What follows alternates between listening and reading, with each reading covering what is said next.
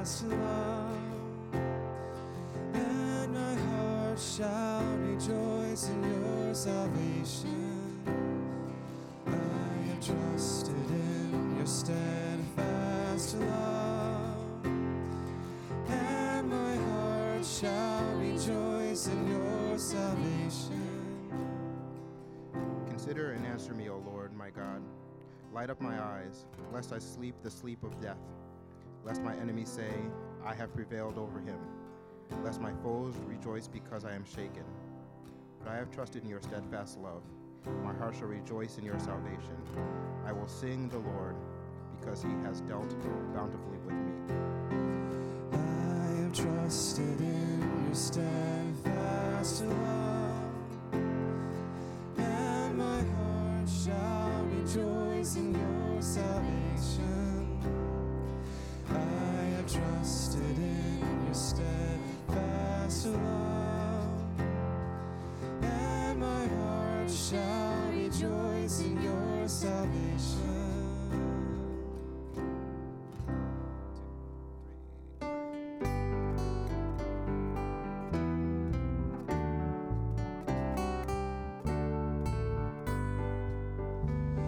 I sing the mighty power of God that made the mountains rise, that spread the flowing seas abroad, and built the lofty skies.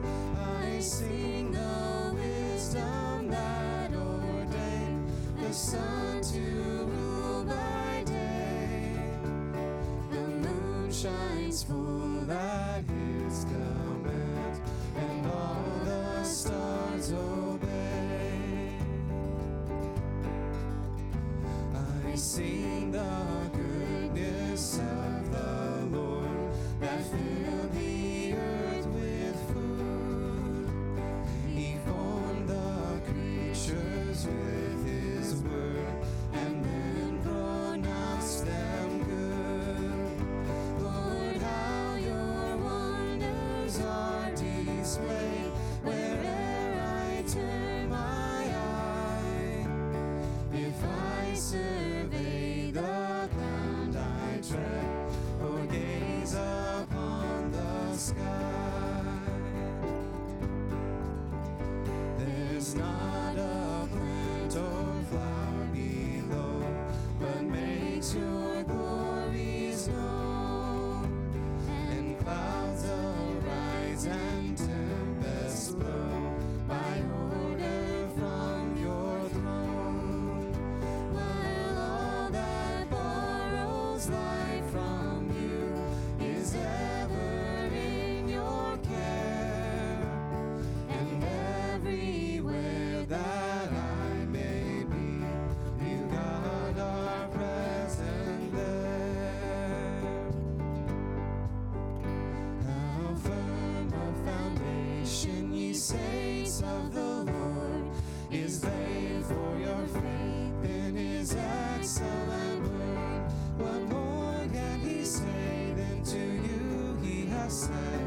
To you who for refuge to Jesus have fled. Fear not, I am with thee, O be not dismayed, for I am thy God, and will still give thee aid. I'll strengthen thee, help thee, and cause thee to stand, upheld by my righteous omnipotent hand. When through the deep waters I call thee to go, the rivers of sorrow shall not overflow. For I will be with thee, thy troubles to bless, and sanctify to thee thy deepest distress. You may be seated.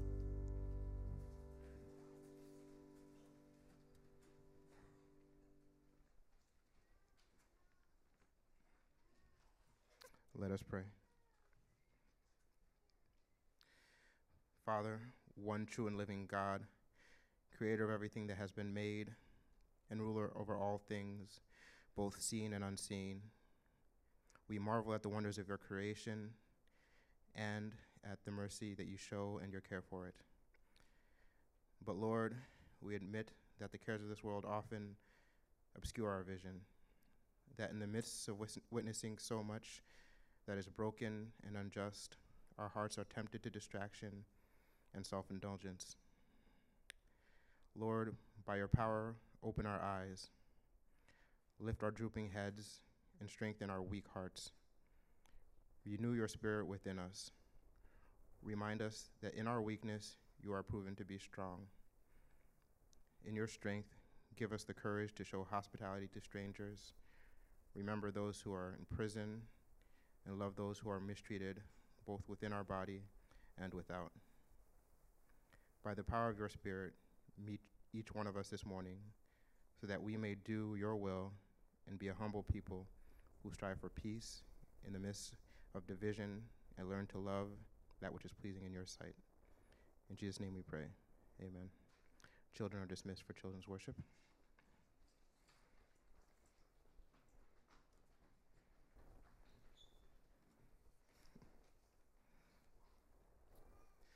We will now continue the service with the time of confession. We will first do it corporately through word and song, and then we'll do so. We'll have a time of silent personal confession. Out of the depths I cry to you, O Lord. O Lord, hear my voice. Let your ears be attentive to my cry for mercy. If you, O Lord, should mark iniquities, O Lord, who could stand? But with you there is forgiveness, that you may be feared. I wait for the Lord. My soul waits, and his word I hope.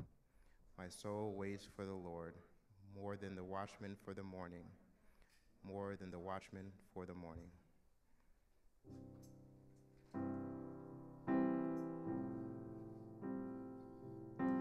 Jesus, lover of my soul, lead me to thy bosom fly,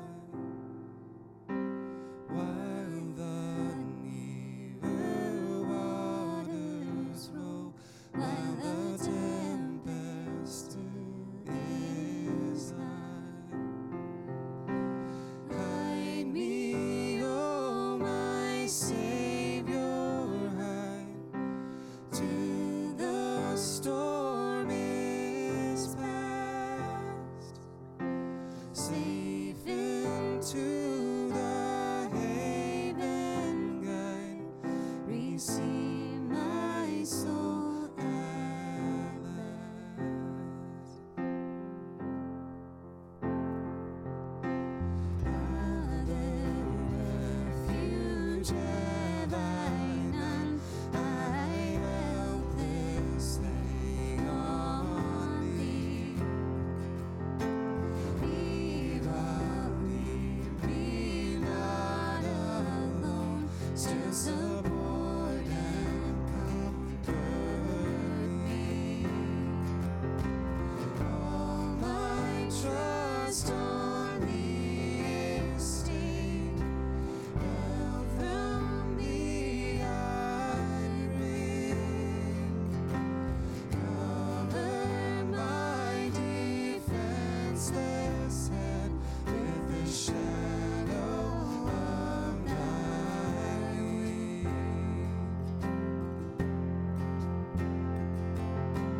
Thou, O Christ, are all I want, more than all in thee I find. Raise the fallen, cheer the faint, heal the sick and be the blind. Just and holy is thy name. I am all unrighteousness, false and full of sin I am. Thou art full of truth and grace. Plenteous grace with thee grace to cover all my sin. Let the healing streams abound, make and keep me pure within. Now of life, the fountain Lord, let me take of thee. Spring now up within my heart to all eternity.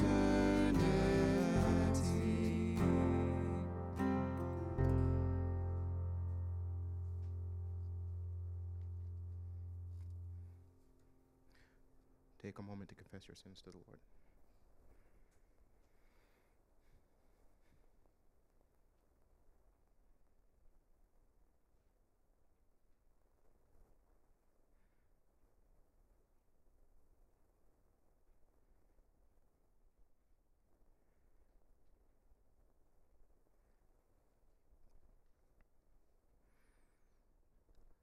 Lord, we thank you that when we bear our broken spirits and contrite hearts before you, you are faithful to forgive. Blessed are we whose sins are covered with garments of salvation, and whose broken hearts are mended, and whose mouths are filled with praise. In Jesus' name we pray. Amen. Please stand for the words of assurance. Trust in him at all times, O people. Pour out your heart before him. God is a refuge for us. As we have been welcomed by the Lord, let us welcome one another.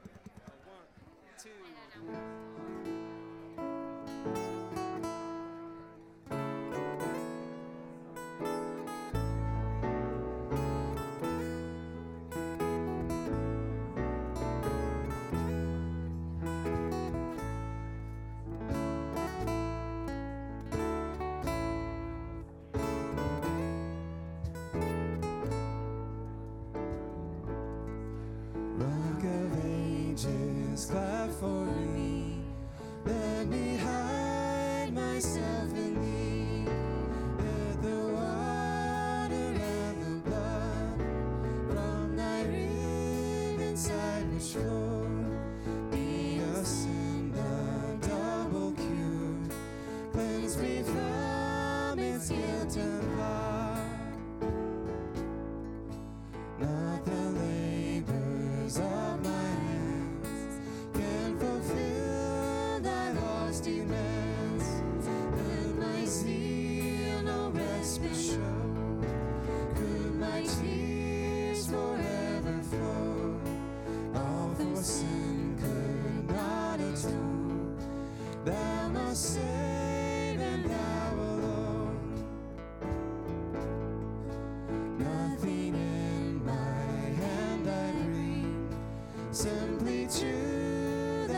cross I flee, naked come to thee for dress, helpless look to thee for grace. Thou light to the fountain fly, wash me, Savior, or I die. While I draw this fleeting breath, when mine eyes shall close in death, when I soar to worlds unknown, see thee on thy judgment throne, rock of ages, glad for me, let me hide myself in thee. You may be seated.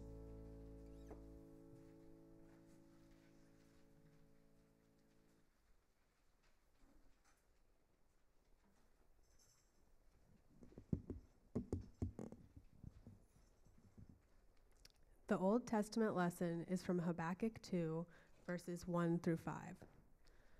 I will take my stand at my watchpost and station myself on the tower, and look out to see what he will say to me, and what I will answer concerning my complaint. And the Lord answered me, write the vision, make it plain on tablets, so he may run who reads it. For still the vision awaits its appointed time. It hastens to the end, it will not lie. If it seems slow, wait for it. It will surely come, it will not delay. Behold, his soul is puffed up. It is not upright within him, but the righteous shall live by his faith. Moreover, wine is a traitor, an arrogant man who is never at rest. His greed is as wide as Sheol, like death he has never enough. He gathers for himself all nations, and collects as his own all peoples. The New Testament lesson is from Luke 18, chapter 18, verses 1 through 8. And he told them a parable to the effect that they ought always to pray and not lose heart. He said, in a certain city there was a judge who neither feared God nor respected man. And there was a widow in that city who kept coming to him and saying, give me justice against my adversary. For a while he refused, but afterward he said to himself, though I neither fear God nor respect man, yet because this widow keeps bothering me, I will give her justice, so that she will not beat me down by her continual coming. And the Lord said, hear what the unrighteous judge says, and will not God give justice to his elect, who cry to him day and night? Will he delay long over them? I tell you, he will give justice to them speedily. Nevertheless, when the Son of Man comes, will he find faith on earth? This is the word of the Lord.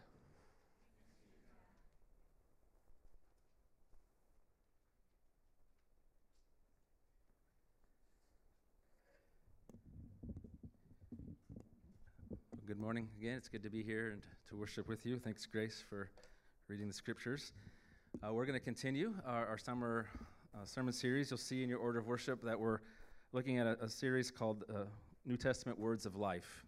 And during this summer, each week we're looking at a different book of the New Testament, and also then a key word from that book. It's a chance to kind of get a survey of the New Testament, and also to think again about the depth of what God has done in Christ to bring us life. And so this morning we're going to look at the book of Romans, the letter that the Apostle Paul wrote to the church in Rome. And the key word is faith. Faith. But before we read our passage, I just want to take a few minutes, maybe as a way to start, to think about some common misconceptions or misunderstandings of what faith means.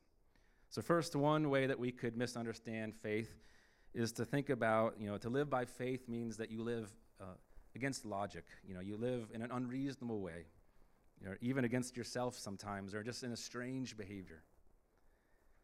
There's a novel by Flannery O'Connor called Wise Blood. In it, she presents two characters, Asa Hawkes and Hazel Motes, two really great, awesome names. But Asa Hawkes is an itinerant preacher who pretends to blind himself in order to show that his faith that God can bring sight to the blind. And Hazel, the main character, goes a step further. He actually does blind himself to show that as a prophet, he walks by faith and not by sight. It's a strange story, but it makes the question, is that what faith is like? Is faith kind of this, what we see in these characters, holding strange or random beliefs, engaging at times in, hurtful or unwise or unreasonable actions? And that's a misunderstanding that while faith does call us to hope in things unseen, and there are definitely times where we walk in faith in a way that might be confusing to our neighbors, the scriptures invite you and me into what we could call a reasonable faith, one that is not disconnected from our minds or our bodies or even the welfare of our neighbors. As an example, the Apostle Paul writes that if Christ isn't raised, our faith is pointless, as a way of saying that our faith is connected to historical events and reasonable things, and that the gospel is worthy of our trust. So one misunderstanding is that it's a strange thing. It leads us to strange actions. The second misunderstanding of faith is that it's just the affirmation of a list of ideas. That faith is just a series of answers to questions. And of course, answers and doctrines are deeply important. Again, our faith is based on knowledge, the revelation of God's word, understanding what it says and how it speaks to our questions. But biblical faith is more than just knowledge. Biblical faith is knowledge that leads to trust, to a new way of living. And so this morning we want to ask again, what is faith? It's not some illogical or strange actions. It's not just a list of ideas. What I'm hoping that we can see as we look at our passage is that faith is receiving and faith is trusting. Faith is receiving and faith is trusting. And that in these ways we see that faith is a new way of living in this world, a way that is rooted in the grace of God and the power of God in Christ.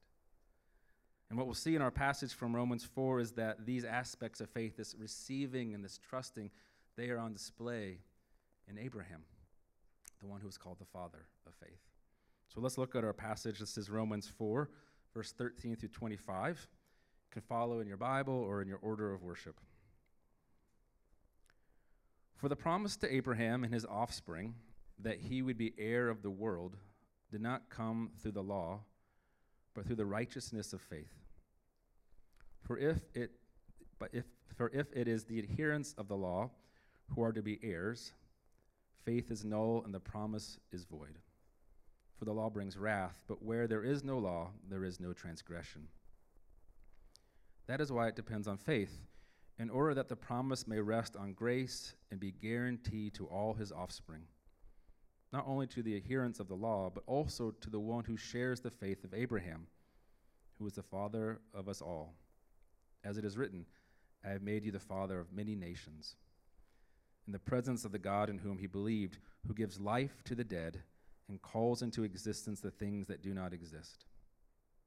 In hope he believed against hope that he should become the father of many nations, as he had been told, so shall your offspring be. He did not weaken in faith when he considered his own body, which was as good as dead, since he was about 100 years old, or when he considered the barrenness of Sarah's womb. No unbelief made him waver concerning the promise of God, but he grew strong in his faith as he gave glory to God, fully convinced that God was able to do what he had promised. That is why his faith was counted to him as righteousness. But the words, it was counted to him, were not written for his sake alone, but for ours also. It will be counted to us who believe in him who raised from the dead Jesus our Lord, who was delivered up for our trespasses and raised for our justification. This is God's word, and it's given for our good. Well, as I mentioned, what I hope we can look at is this question of what is faith, and to see these two aspects, that faith is receiving and faith is trusting. So we'll start with this first one, that faith is receiving. It is receiving God's gift. In setting forth Abraham as an example of faith, Paul offers a contrast. Maybe you noticed, the promise to Abraham did not come through the law, but through the righteousness of faith. The astounding promise to Abraham that God gave to him, that he and his children would inherit the world, was not given because of something that Abraham had done or would do. It was fully based on God's gracious decision to bless him. And so at the heart of this promise is this connection that God has called Abraham out of his grace, and that in doing so, God then becomes known as the God of Abraham, and Abraham known as the one who belongs to God, the man of promise.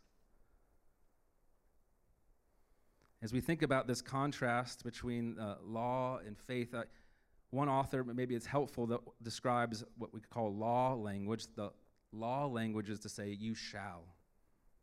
This language, you shall, demands our obedience.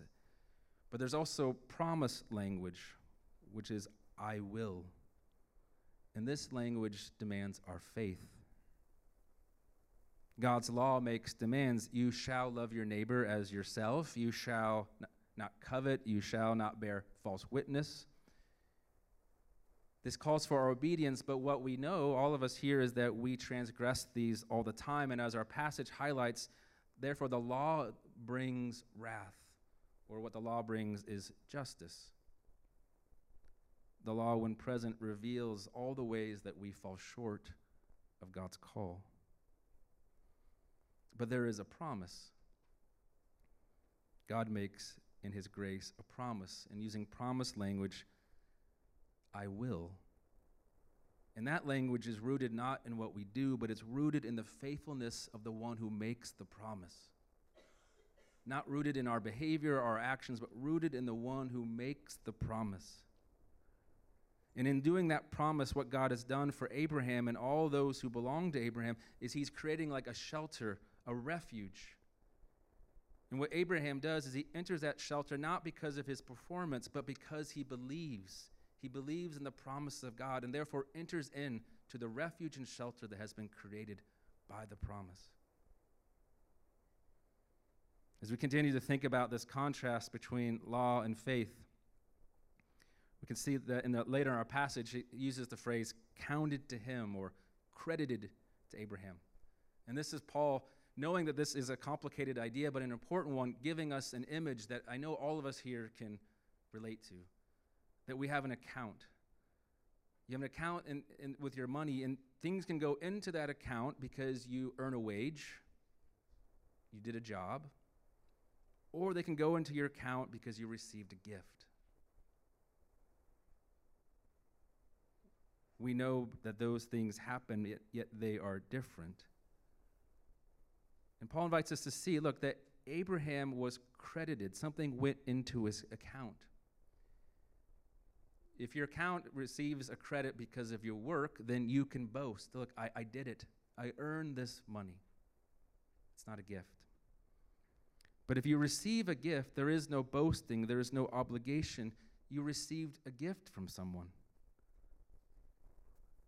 And this is the case for Abraham, and it invites us to think about faith as this fundamental picture that biblical faith is these open hands, receiving a gift that has been given to you.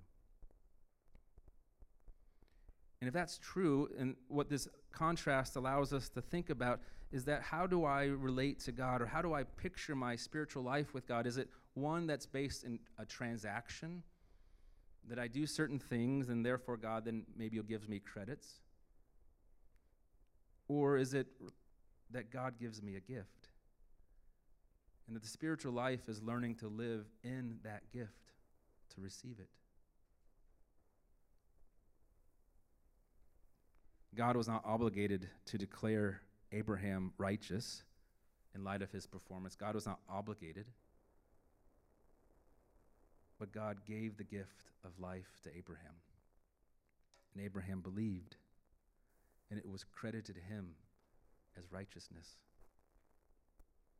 And the wonder of this is it's not just about Abraham. We see at the end of our passage that this counted to him as righteousness, that he received the gift in faith, is not just for him, but for you and me also. It's not just a one-time account, but this is how God relates to his people. Righteousness being declared in the right with God and accepted by God in a full sense is to all who believe in him who raised Jesus from the dead. Full acceptance belongs to all who believe in the one who died for our trespasses and was raised to new life by God. See, the promise rests on grace, not on our performance, so that it can be guaranteed. And what is striking about this gift is that it is given not with a consideration of the worth of the one who receives it. God gives without regard of one's worth or resume or performance. Faith is receiving a gift given to you. And just so we can be clear about what that gift is, our passage makes it clear that we could describe it as a double crediting. If we go back to our account, God does not count our sins against us because Jesus was delivered for our trespasses. But he does credit our account with the righteous life of Christ who was raised from the dead. So to make that clear, the gift that God is offering to you in his grace is that your sins would be removed, all of the negative of the account taken away, and Christ's righteousness poured into you. And that when we receive this, that we stand in full acceptance before God as his child loved. And this gets to the whole point of what God is doing, the point being that you and I have a problem that we cannot resolve on our own. We cannot make ourselves just. We cannot clear our accounts. And so God deals with a problem that we cannot deal with ourselves. In Christ, God gives a righteousness. And so faith, if we think about what faith is, it is setting aside my work, setting aside my hope that I can fill my account or manage it myself. And it is with open hands receiving a gift that God gives to you. Faith is receiving an acceptance that runs deep in Christ, where we are forgiven and fully received. But it's not just receiving, also faith is trusting. The second aspect is faith is trusting. It is trusting God's promise. And the prophet Isaiah, when talking about where to seek life or how to know what life is, he said, many, many years after Abraham and Sarah had been alive, he said, if you're wanting to know how to live in a right way, if you want to seek and know who God is, then look at Abraham and Sarah. Isaiah said, ponder Abraham and Sarah. And here, maybe some of us know the story, but we should remember their story. Again, they were called by God to leave their country, to leave their people and their father's household, and to go to a land that God would show them. Think about that for a moment. God's call, it goes into places where we often have the deepest places of fear and uncertainty. Leave the place that you know. Leave the place of your ancestors, where it was assumed that you'd live all your days, for a place that is unknown to you. Leave your father's household, all the people who know who you are, to find a new identity, to become a new people. Abraham and Sarah were called to feel the uncertainties, even the fears of such possibilities, but they went.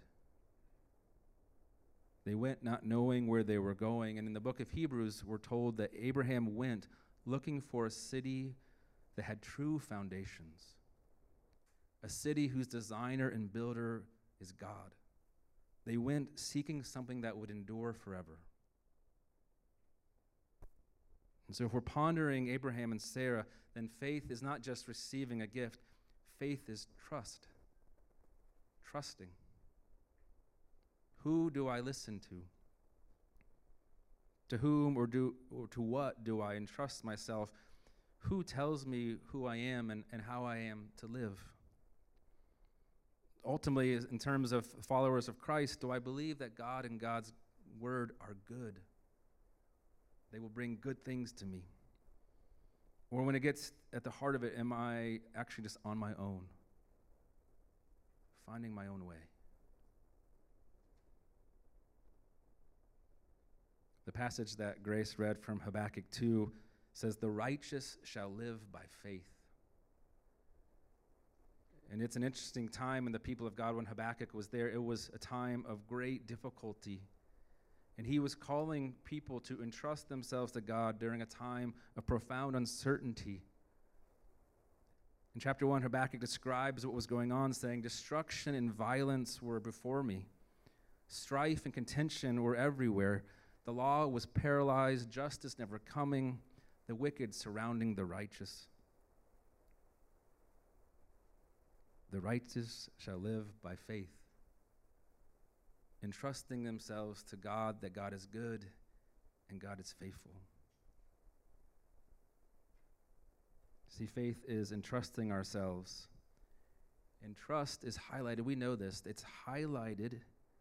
It becomes very apparent the more that things are difficult. When things are not going well, or when the uncertainties feel very close to us, whether internally or externally, where we feel afraid, that is when we see it is who or what it is that we entrust ourselves to. Abraham and Sarah heard God and set out. And on this journey to find a land that they did not know, they received a special covenant promise from God. "I will make you into a great nation. I will bless you. And through you and your family, all the nations of the earth shall be blessed. I will bless you, and through you and your children, your family, all the nations of the earth shall be blessed." They heard a promise that spoke of children and spoke of the future. "I will give you as many descendants as there are stars in the sky." But this promise came to Abraham and Sarah when they were childless and almost 100 years old. Our passage says that Abraham knew his body, he knew his age, he knew the age and condition of Sarah, his wife. And as one translation put it, he faced the facts. Abraham and Sarah were faced with their limits, their inability to make things as they desired or even as God had promised to them. But what we see in faith here is that they did not simply consider their bodies. They did not simply consider their age or their bareness, but they considered the character of the one who made the promise. They considered the one who said, "I will."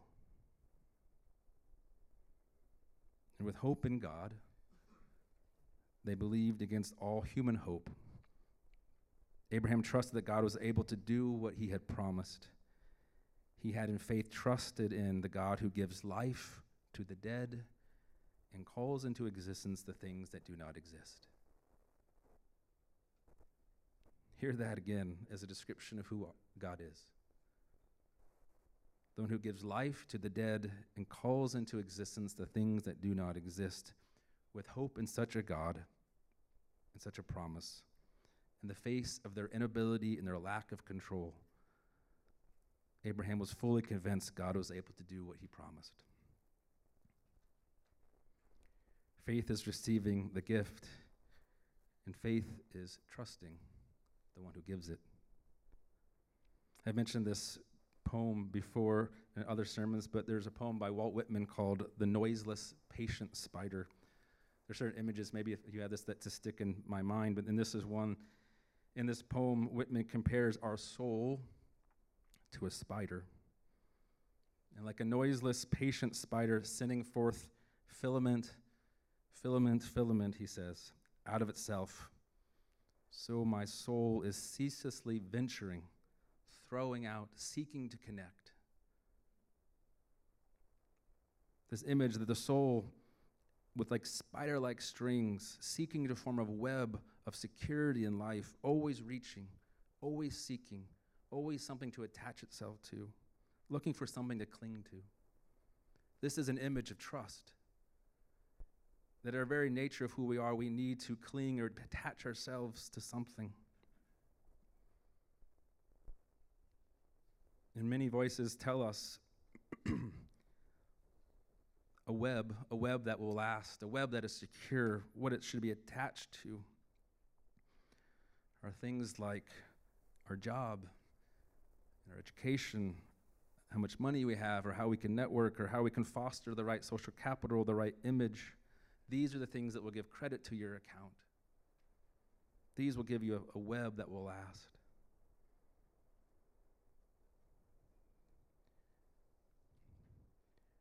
Our passage is inviting us to think deeply about that temptation of who do we trust, of what do we cling to, especially in times of struggle or uncertainty. Faith is believing or trusting. Faith is trusting. And its reasonableness, the reasonableness of that trust depends on the reliability of the person being trusted. It is reasonable to trust the trustworthy. God, who is steadfast in his faithfulness and loving kindness, is trustworthy. He is able to fulfill the promise that he has made. Behind all the promises lie the character of the person who makes them, and Abraham knew this. And as he contemplated his own limits, his own ability to bring about what he longed for, he remembered the one who said, "I will." He reminded himself of the power and faithfulness of God. And ultimately, this God is not simply the God of Abraham. He is. But he's the God of Jesus, the one who died for our trespasses and was raised to new life. God is the Father of our Lord Jesus Christ. And therefore, if faith invites us today to receive the gift of our sins taken and righteousness given, and invites us also to trust our very lives, our next step, to the giver of this good gift. Let us find our identity. Let us cling to this one who is trustworthy, who gives good gifts to his children, who is faithful to the promises that he makes. Amen. Let's pray. Lord, I thank you for your word. We thank you for the promise that what your blessing is not rest on the law. It doesn't come through our performance, but it comes through righteousness of faith. We thank you for this gift that we saw in Abraham, and it's not just for him, but it's for us as well. Let us receive it today, and let us walk in new trust, trusting you are the one who has claimed us and who is faithful to us. In Jesus' name we pray. Amen. Would you stand as we sing together?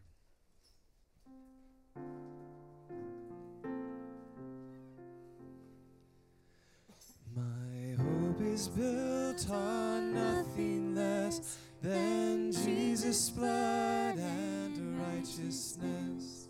I dare not trust the sweetest frame, but wholly lean on Jesus' name. On Christ the solid rock I stand, all other ground is sinking sand, all other ground is sinking sand. When darkness veils his lovely face, I rest on his unchanging grace.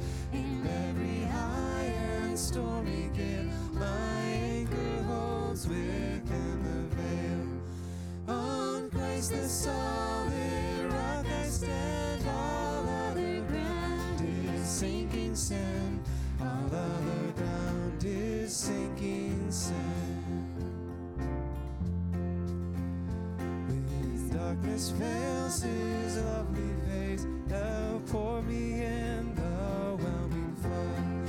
When all around my soul gives way, he then is all my hope and stay. On Christ the solid rock I stand, all other ground is sinking sand, all other ground is sinking sand. When he shall come with trumpet sound, oh may I then dressed in his righteousness alone, faultless to stand before the throne. On Christ the solid rock I stand, all other ground is sinking sand, all other ground is sinking sand. The Lord be with you, and also with you. The Lord be with you, and also with you.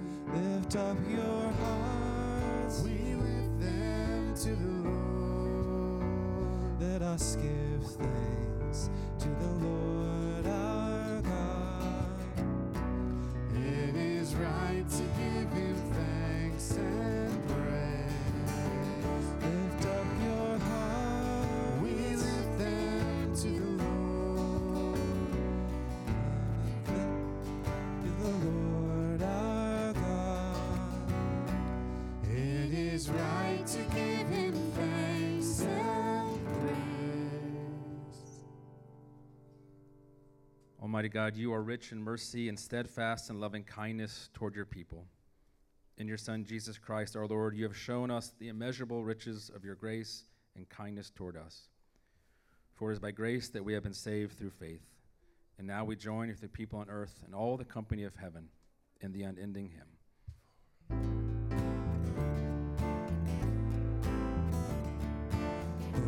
Holy, holy, holy Lord, God of power and might.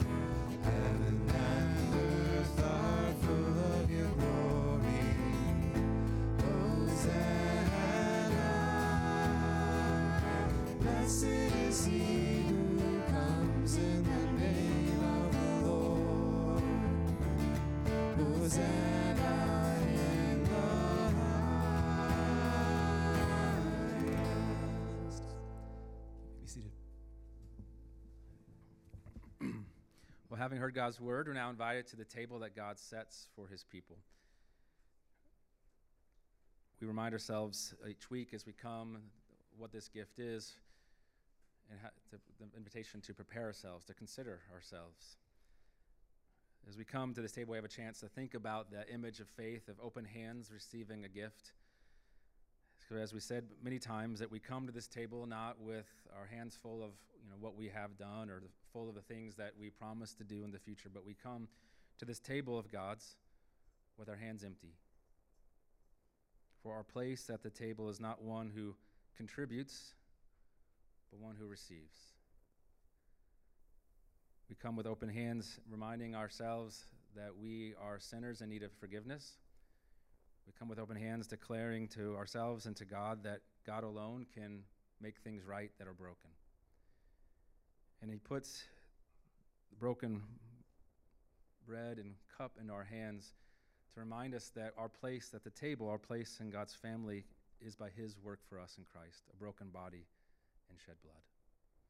And through this great gift, we are united to God, connected again, but also connected to one another, that we may love one another as he's loved us, and that we may go forth loving our neighbors as we love ourselves. So I invite you to come. If you know what it means to put your faith in Christ and not yourself, if you know what it is to be a sinner needing God's grace, then come and eat and drink at this table. If you're not yet a follower of Christ, let this table be a witness to you, an invitation for who God is and what it means to receive the gift that he's given. Let's pray. Lord, thank you for this table, and we pray a prayer of thanks for this bread and cup, these things that we can see and hold and taste that tell us about who you are in your kingdom. We give you thanks that, as Romans told us, that it is by grace, therefore it is guaranteed. That our place rests on your work that has been accomplished, therefore it is guaranteed, not on what we will do. And so we give you thanks for this assurance and pray that it would bring great rest to our souls. We ask this in Jesus' name. Amen. On the night that he was betrayed, after giving thanks, Jesus took the bread and broke it, saying, "This is my body, given for you. Do this in remembrance of me."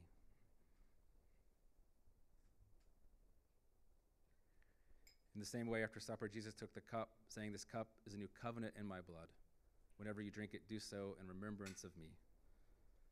For as often as we eat this bread and drink this cup, we proclaim the Lord's death until he comes again.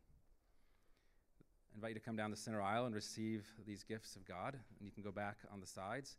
If you're able, I ask that you'd hold the elements until everyone's been served, that we can eat and drink as one family. If you're not participating in communion this morning, I still invite you to come down the center aisle. Just put your arm across your chest. I'm happy to offer a prayer blessing for you here at the table. Those who are serving can come forward now. Let us receive the gifts that God gives to his people.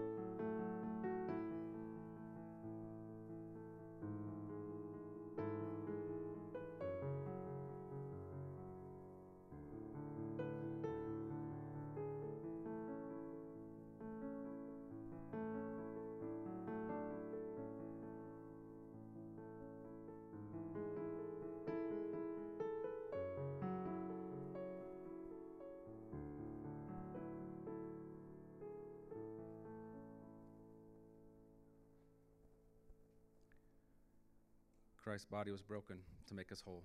Let us eat in faith.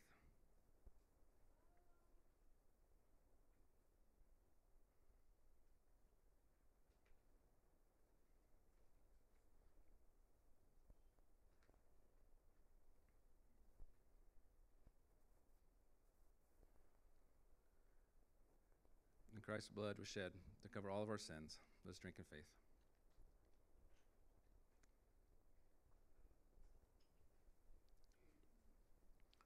I invite you to stand that we can respond to this table of grace that God has given to us.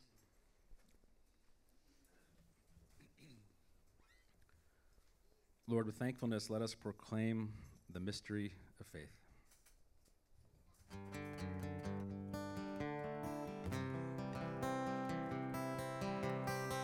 Christ has died, Christ is risen, Christ will come.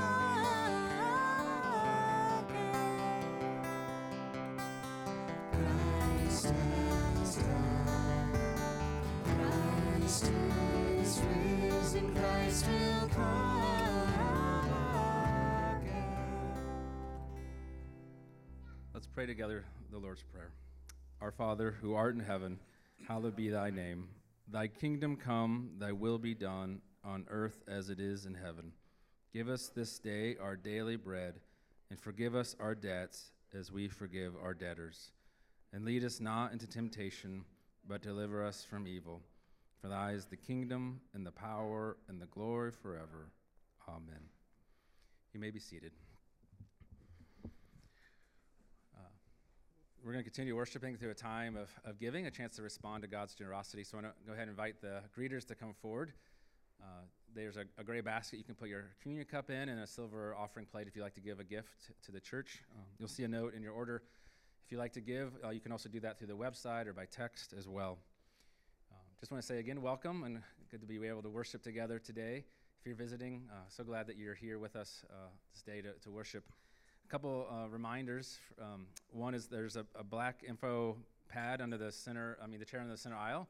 If you're sitting in the aisle, if you don't mind reaching down and picking that up and passing it down, that way you know who you're worshiping with today. And if you like to leave your information for the church to follow up, you can receive the weekly email. That would be great as well. Also, just a reminder, there's coffee and bagels afterwards. It's in the hallway behind us. Hopefully you can stay after as a chance to get to know each other and enjoy some time together. It looks like it's still raining, so probably just you guys can go out in the rain, hang out too if you want, or you can just stay in the hallway back there and enjoy some coffee. But let's continue giving our gifts to the work of God.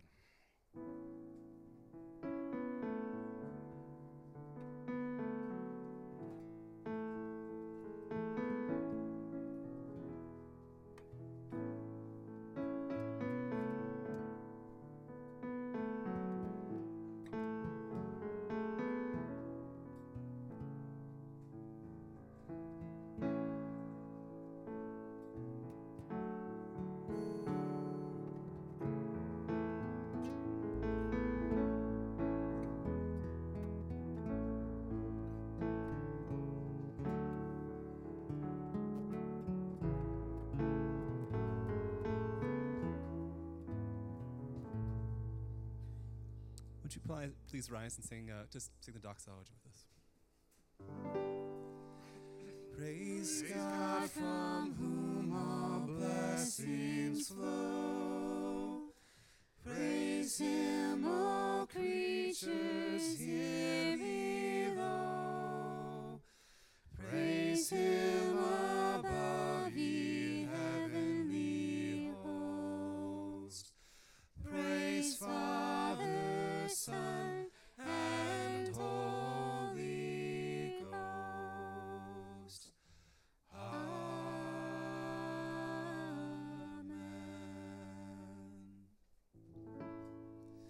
What a fellowship, what a joy divine, leaning on the everlasting arms. What a blessedness, what a peace is mine, leaning on the everlasting arms. Leaning,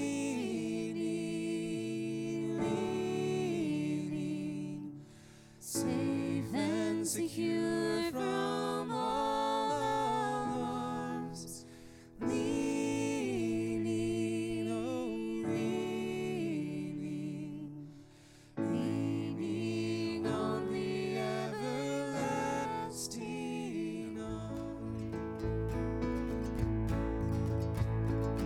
Oh, how sweet to walk in this pilgrim way, leaning on the everlasting arm.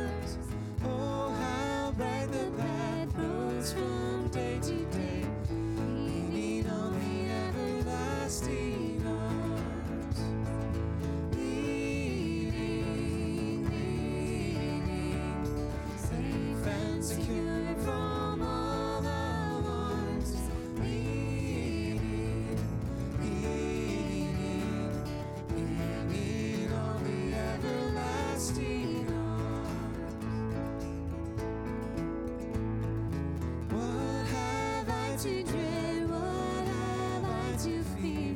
Leaning on the everlasting arms, I have blessed peace with my Lord so near. Leaning on the everlasting arms, leaning, safe and secure from all alarms. Leaning on the everlasting arms. Leaning, safe and secure from all alarms. Leaning